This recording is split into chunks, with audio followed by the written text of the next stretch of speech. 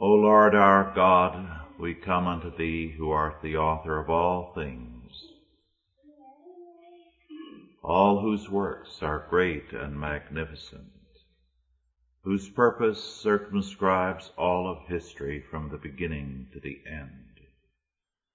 And we give thanks unto thee, our Father, that we have a place in thy plan, that we are a part of thy victory, and that thou hast called us to serve thee in this day as thy people, thy soldiers, thy servants. Give us grace day by day to do our work in the confidence of thy government and thy victory, that in all things we may be more than conquerors, through Jesus Christ our Lord. In his name we pray. Amen. Our text is Leviticus 25, verses 1 through 7. Our subject, the redemption of the land. Leviticus 25, 1 through 7. And the Lord spake unto Moses in Mount Sinai, saying, Speak unto the children of Israel, and say unto them, When you come into the land which I give you, then shall the land keep a Sabbath unto the Lord. 6 years thou shalt sow thy field, and 6 years thou shalt prune thy vineyard, and gather in the fruit thereof. But in the 7th year shall be a Sabbath of rest unto the land, a Sabbath for the Lord. Thou shalt neither sow thy field, nor prune thy vineyard. That which thou growest of its own accord of thy harvest thou shalt not reap, neither gather the grapes of thy vine undressed, for it is a year of rest unto the land. And the Sabbath of the land shall be meat for you, for thee, and for thy servant, and for thy maid, and for thy hired servant, and for thy stranger that sojourneth with thee, and for thy cattle, and for the beasts that are in thy land, shall all the increase thereof be meat. When we think of the ownership of land, our thinking is governed by present-day considerations, so that we see the issue as one between private ownership and state ownership or socialism. Actually, neither is biblical.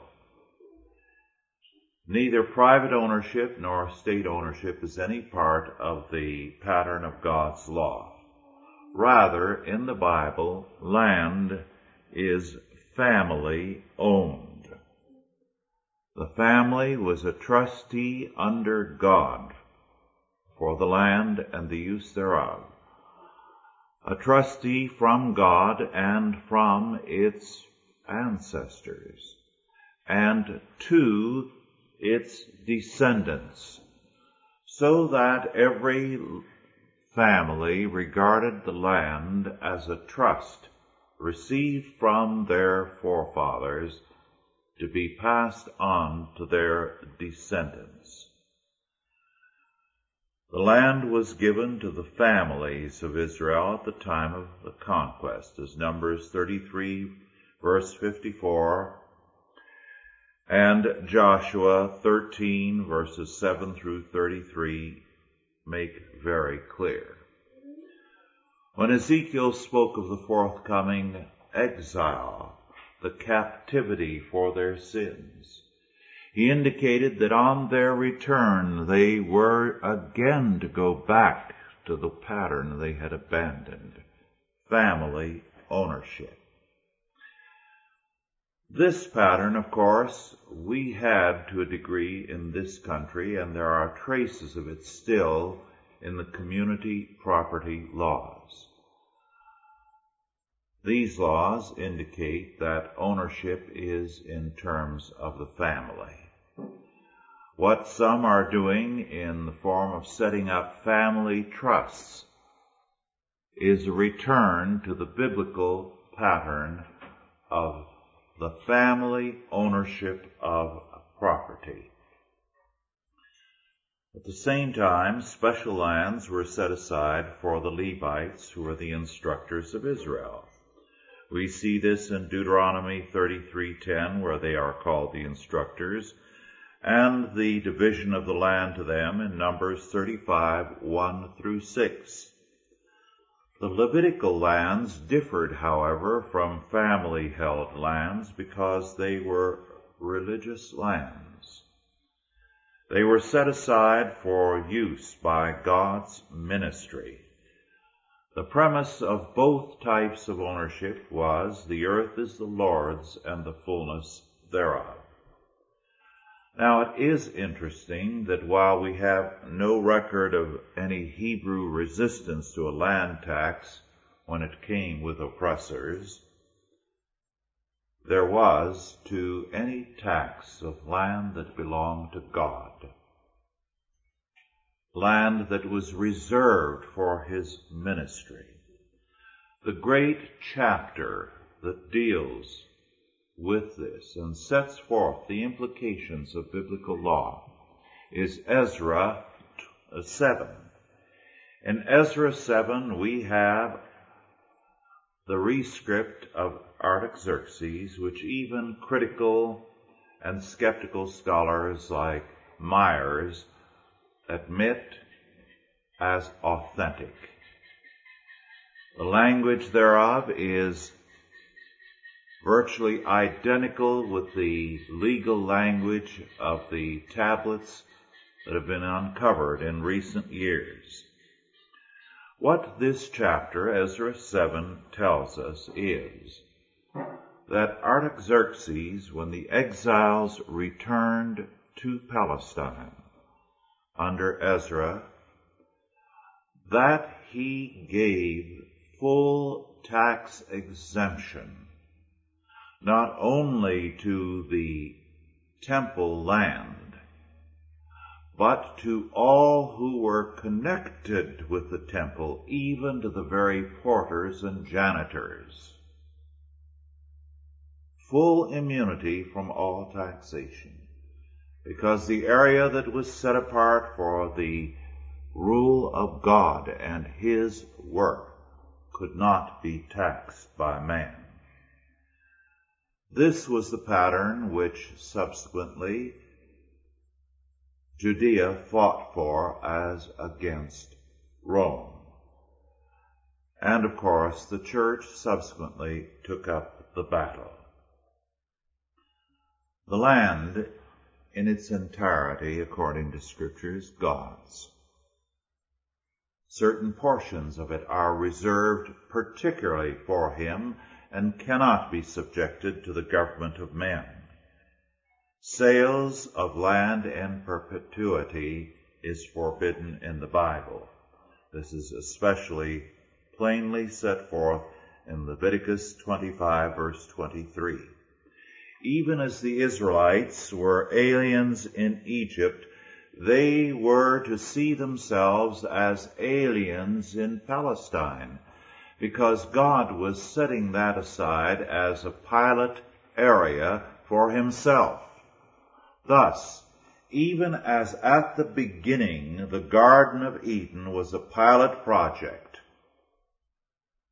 a limited, fenced-in area, where God wanted Adam and Eve to learn the pattern of dominion to be applied to the whole of the earth, so Palestine was set aside for Israel as an area where this kind of dominion was to be exercised as a pattern to be applied then to the whole earth. We know that the Israelites were aware of this responsibility. We see, for example, in Solomon's prayer of dedication when the temple was built, his very plain statements that all who came there, God was to listen to in a special way, so that the word of God and the dominion of God could be spread abroad to all the earth, and an awareness of all that God wanted to be made known to all nations. As a result, there was a particular character to Palestine, even as to Eden. We are told of the necessity for dominion and the dominion mandate that was renewed to Israel in Joshua 1, verses 1 through 9. As a matter of fact, this is called the Commission. When our Lord gives the Great Commission, the difference now is that what was said to Joshua is summarized more briefly by our Lord to the church, with the difference that it now applies to the whole world. The dominion that Israel was to exercise in Palestine, now the church had to exercise in all the world, to move out, and wheresoever they trod, to make that God's ground. And God would give it to them if they moved in faithfulness to Him. Thus the church is now commissioned with that world role of dominion. But to continue with the laws concerning the land, if the poor through their poverty sold the land, redemption was possible. The redemption of the whole earth is God's goal, and these laws give a pattern for it. The alienation of land from God's people is to be prevented as much as possible, and all the earth is to be returned to the dominion of God and His law. It's a sad fact that the church in modern times has paid no attention to these laws. The only group, a heretical and a non-Christian group in essence, which has paid any attention to this, ironically, has been the Church of Jesus Christ of Latter-day Saints, the Mormons. And they have a systematic plan to prevent the alienation of any land owned by any of their people, and to go out and to buy land and to give it on terms to their members to enable them to grow in their dominion. All they have done is to adopt a pattern that is scriptural. We don't know too much about the use of this in the Middle Ages, but there are hints that some of these laws apparently were kept, and the gradual subjugation of Europe by Christians was made possible through a like pattern. Thus, what we see here is a positive duty when we see these things positively to help God's people get property for covenant growth. The redemption of the land is a biblical mandate. The earth is the Lord's, the Bible tells us, and its use is conditional upon God's terms. Thus, we saw in our scripture that the land was to rest every seventh year. This is repeatedly stated in scripture, as in Exodus 23 verses 10 and 11, and in other portions of Leviticus 25 and many another passage of the law. These land laws are called holiness laws. And this, the Sabbath law, is a holiness law. The implications of it are enormous. First of all, if men were to abide by the sabbatical year which applied to the land and to man, which meant men would have to work 6 years and rest the seventh year, have a year off from work, it would require a providence of men. Emphatically, men have learned something that the pagans could not do, to work 5 or 6 days and rest on the seventh. That was a revolution in world history. God says we are to rest the seventh year, and we are to work for a society where that is possible. For some, where certain things must be maintained in terms of continuous operation, those things there will be staggered sabbatical years. But nonetheless, a principle of providence, of foresight, would then be necessary. Remember, too, at the same time that the law stipulates that debts cannot run beyond the 6th year. They are to be terminated in the 7th year, because a man cannot mortgage his future indefinitely. He belongs to God. He is not to be a slave of men.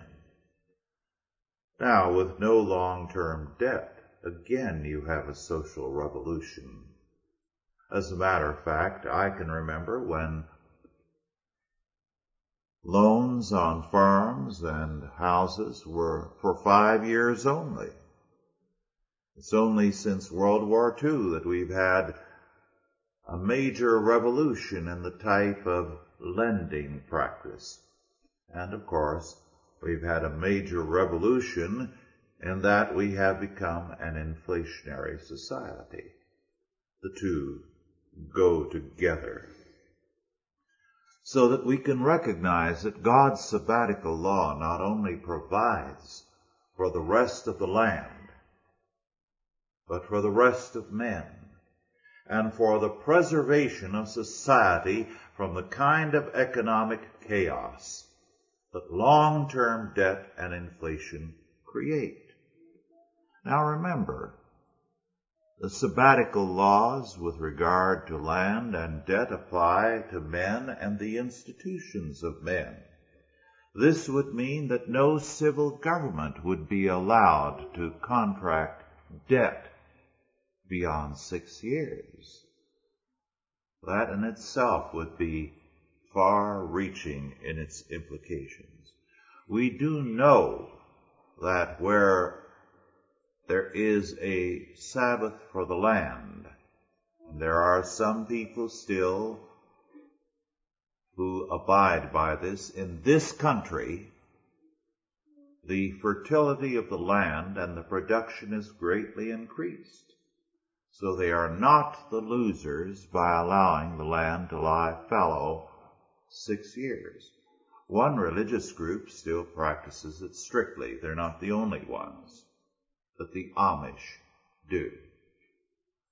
An interesting sidelight on that is that one elderly Amish,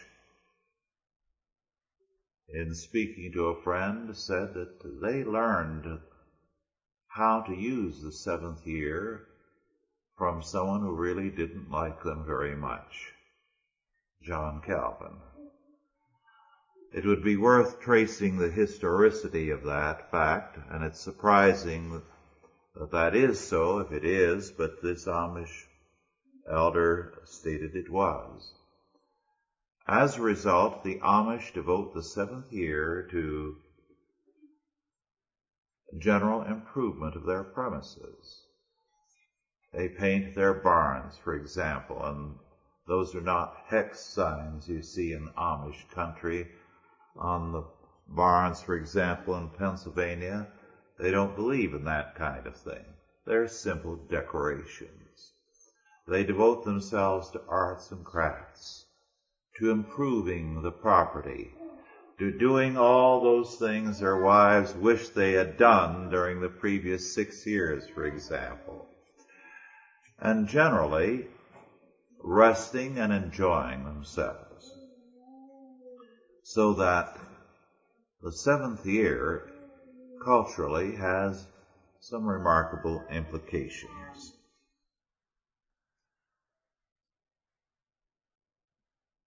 I indicated that the land, because it is the Lord's, has become a part of the holiness code of Scripture. Another aspect of this fact of the land and its ownership by God is the tithe. The tithe is God's tax. Since the earth is the Lord's, we pay a tax for the use of the land and for the privilege of the earth, and it is the tithe. God owns the land and us. His law thus governs every area of life, and God is the sovereign. I spoke earlier of land sales in the Old Testament, that they were conditional but permitted. When a person sold out his land in Palestine, which he could do, it meant he was abandoning hope in terms of God and putting his hope in economic advancement. Thus, when Elimelech, the husband of Naomi, moved out of Judea with his two sons, Mahlon and Chalion, what he was saying was that because times were hard and there was a drought in Judea, he believed there was more future for him outside of God's purposes and in terms of sheer economic thinking. And so he moved to Moab. Very obviously, they intended to stay there permanently, and his sons married Moabite girls. Their return was due to Naomi, who, when the two sons and her husband died, returned with Ruth. Now, this has an implication for Christian reconstruction. What is the implication of that law of land sale and the departure from Palestine? It meant, as we have seen, forsaking a hope in God and His kingdom in terms of the kingdom of economics. If we sell our stake in covenant redemption, it means living without dominion. It means that we view all things economically and personally. It means a material existence divorced from God's covenant requirements. And then we reduce holiness to a meaningless emotional fact. An Old Testament scholar, R.K. Harrison, in his study of Leviticus and of the laws we've been dealing with, makes this statement, and I quote, "A closer study of Leviticus provides the reader with remarkable insights into the character and will of God, particularly in the matter of holiness. Amongst the pagan Near Eastern nations, holiness was a state of consecration to the service of a deity, and often involved the practice of immoral rites. For the Hebrews to be holy as God is holy required a close relationship of obedience and faith, and a manifestation in daily life of the high moral and spiritual qualities characteristic of God's nature as revealed in the law. This same kind of holiness is demanded also of every believer in Jesus Christ." Unquote. In other words, Biblical holiness is to live by the law of God. As James said, faith without works is dead. As our Lord said, by their fruits shall ye know them. A good tree bears good fruit. But pagan holiness was divorced from morality. And sometimes it could even involve immorality. But basically it required devotional practices. Going to the shrine, doing all kinds of supposedly spiritual things which were divorced from the real world. We have a great deal of pagan holiness in the church today. People who can go to church morning and evening and Wednesday night and go to all the church conferences, but who in their working world are stinkers.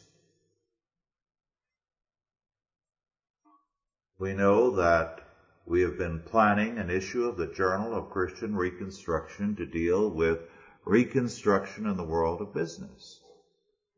Dan Maxwell has been assisting in the preparation of that issue.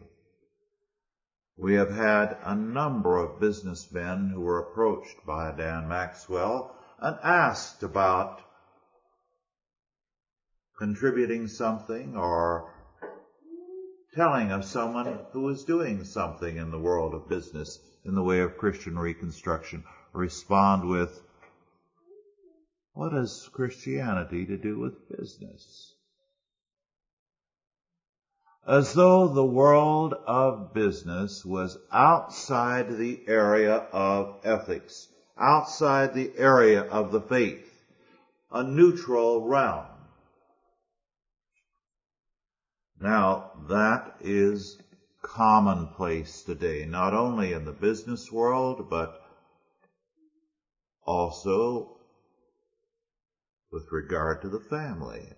As though what one does as a husband or wife has no relationship to their faith. Or what one does as a teacher has no relationship to their faith. Take any profession. Medicine, law, it applies in all of these. What we have is too much pagan holiness and too little biblical holiness.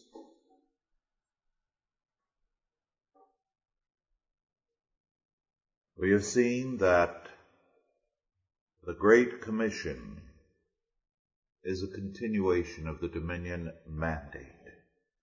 Our Lord tells his disciples to disciple all nations, teaching them to observe all things whatsoever I have commanded you. And lo, I am with you always, even unto the end of the world. So Christ sends us out. The earth is the Lord's and the fullness thereof. And we are to bring the whole of the earth and every aspect of it under the dominion of God. We are to exercise dominion in his name. And every extension of God's kingdom by our service over any sphere of life, any area of thought, or any portion of the earth, is an aspect of the redemption of the whole earth. And this is our requirement as Christians.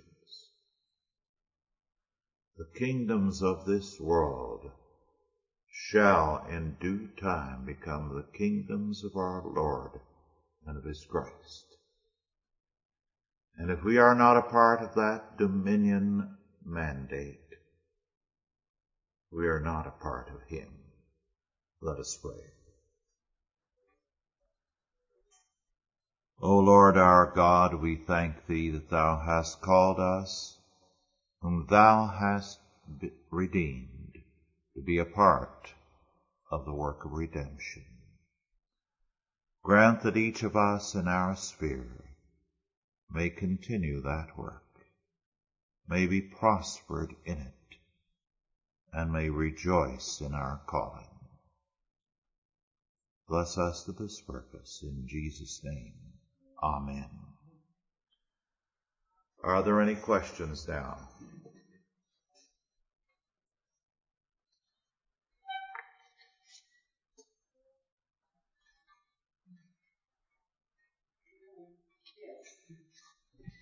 In the scripture you read,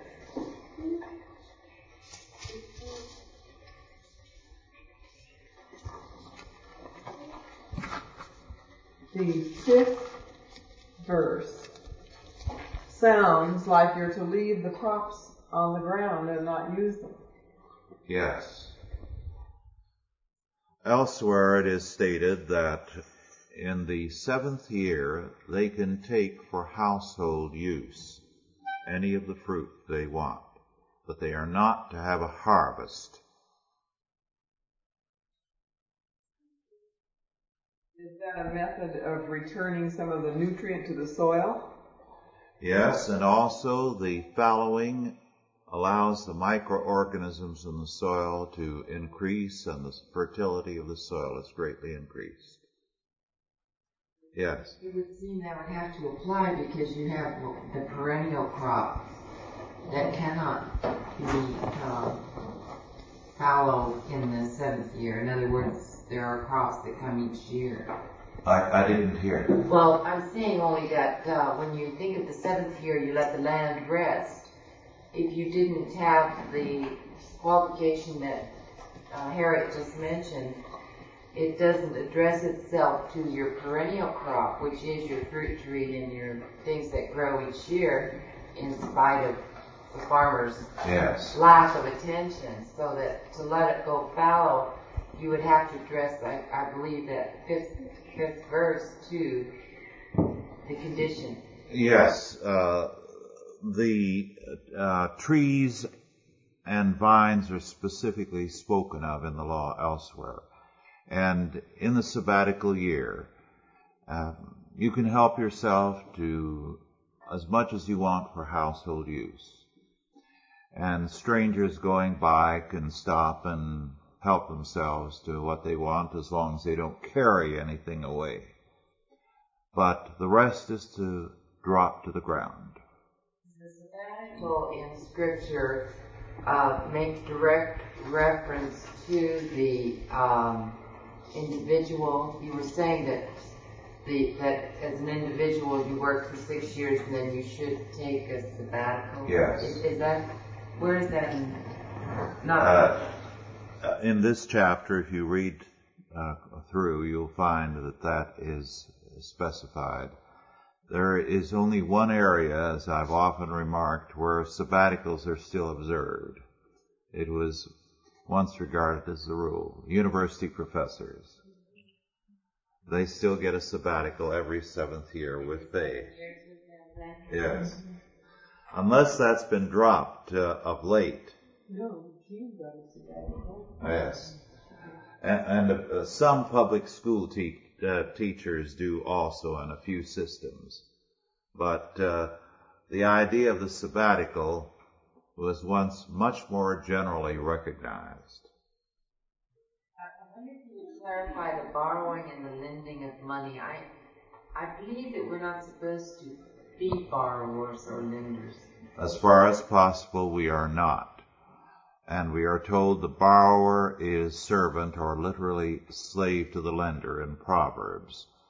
And as a general principle, Paul says in Romans 13, "Owe no man anything save to love one another." However, the law specifies that in case of need, loans can be made. This is personal matters. Business loans, yes, but for no more than 6 years. And with no interest, is that correct? If it is a charitable loan, it is to be without interest. In other words, if a brother believer is in need, he is to be loaned money interest-free. This does not apply to to other types of loans. Now, some churches already are beginning to return to this, and they are setting up loan funds within their congregations. In the last Journal of Christian Reconstruction, there is an account of the Chalcedon Presbyterian Church in Dunwoody, Georgia, and they have such a fund that has proven to be a major blessing to the members. They can borrow interest-free, and many of them repay and make a gift to the fund, so that the fund has been increasing over the years. About business loans, are they limited by the 7th year? Yes. In every area of our life, we are limited in our borrowing to 6 years because, first, it is slavery, if it is more than that. And second, it creates a false economic order. It leads to the kind of thing we have. Now, the law specifically states that if you are a lender, you can lend to an unbeliever on long terms, 10, 20, 30 years, because the unbeliever is already a slave, and therefore freedom is not a matter of concern to him. Yes? I think that with respect to business, the primary indication is that an equity position is better than acquiring an interest relationship with someone. And one of the perspectives that I've often seen in that whole thing is the fact that when an individual loans money to a businessman at a fixed rate of interest, he is expecting the businessman to guarantee his financial future, which is something only God can do. Yes. And that's one of the really gross ethical violations, because you're really expecting this businessman that you're loaning money to, you're really expecting him to function as God and guarantee the future rate of return. Whereas in an equity position, you both take your chances and God gives the increase. Yes. An interesting fact that we often forget is the kind of thing I'm talking about was once routinely practiced in Christendom. In this country, it was not until after 1860 that we had limited liability practices as a routine thing. It began earlier in the century in Great Britain. Laws were passed in a few states in this country in the 1840s and 50s, I believe, but generally it was regarded as a fly-by-night practice. So any company that became a limited liability company was immediately regarded as a shady outfit. But after 1860, the climate of opinion changed dramatically. A limited liability company is one where the owners or shareholders are limited in their liability to the amount of their investment.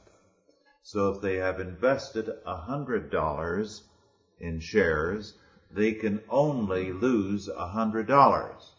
Whereas without that, the practice was that if you invested $100 in shares, which in those days was a lot of money, then if the liability of the company, if it went bankrupt, were $10,000 per share, you were liable for $10,000. You could lose your home. You could lose everything you owned. The net result was, when you did not have limited liability, anyone who bought shares in a company was not merely interested in dividends. He was interested in how the country was run. And the control of every company in this country was quite strict by the shareholders.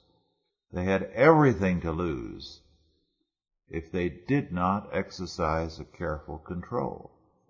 Now, you see the revolution that came in with limited liability. It meant immediately that businesses could be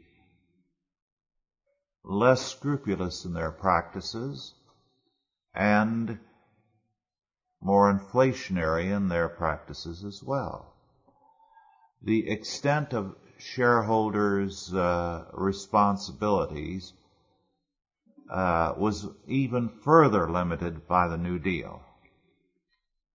Yes. I think a little earlier, in speaking of the land being laid fallow, I think you said 6 years, meaning the 7th year. The 7th year, yes. 6 years of planting, 7th year fallow. I'm sorry. Yes, John. Well, the historical parallel that's very interesting in that is the fact that as civil government became estranged from the people, and the people were not nearly as involved. Limited liability, as it were. Yeah. The concept of limited liability worked not only in business to allow government the license to steal, but also in business. Of course, it allowed the businessman the license to steal. And the same thing happened in education. Yes. You see, and elsewhere. The concept of separation of the hierarchy from the masses or the investor or the voter or the student, replace the categories at will. And it all centers around that whole invasion, that period that occurred after the invasion of Enlightenment thought in the 19th century. How did the Levites and such people as the temple helpers, those who didn't have fields that they could glean or go into, how did they exist during the 7th year? The tithes. They were apportioned in terms of that. Now the tithes were 6 years of tithing, the 7th year no tithe. Then how did they do? Save this? They had to save up from the tithe? Exactly. Or the temple worker, had to save up his salary? Exactly. Just as the Amish today have to save a portion out of their 6 years of income for the 7th year. And once it becomes a pattern of life, it's very important. And when you do not have an inflationary society, it's very easy. The Amish obviously work, quotes, during the 7th year, but they rest, as I understand it, because that work is not their regular vocation. Yes. So there seems to be interpretation of rest over the millennia seems to be a very important thing. Obviously, the Jews had looked at it differently in the Old Testament. For example, let us say an Amish young man who is very good at painting and decoration. He will decorate his barn, paint it and decorate it and do his neighbors. Let us say someone else is very adept at some other kind of skill and enjoys it. It'll be an opportunity for him to indulge himself and with no pressures. No.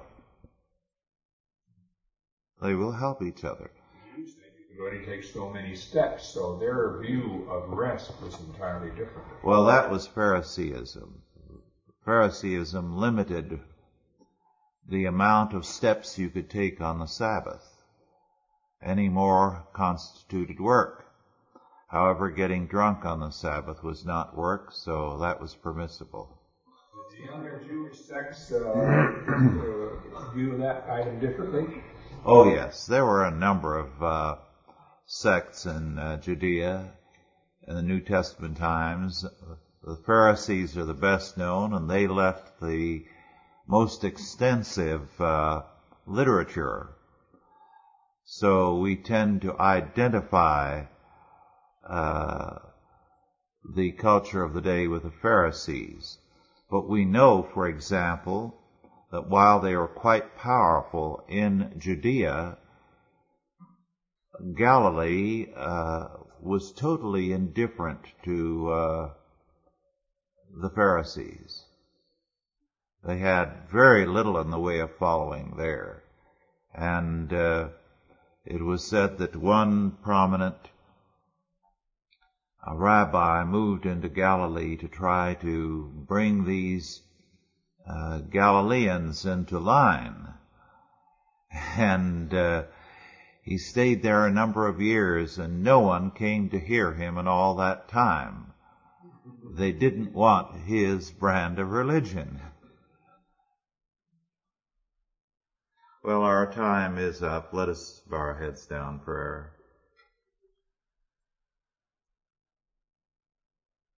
Our Lord and our God, we thank Thee for the multitude of Thy blessings, the glory of Thy word, and the certainty of Thy ways as the way of truth, of life. Dismiss us now with Thy blessing, and grant that day by day we may be prospered in Thee. And now go in peace. God the Father, God the Son, and God the Holy Ghost bless you and keep you, guide and protect you, now and always. Amen.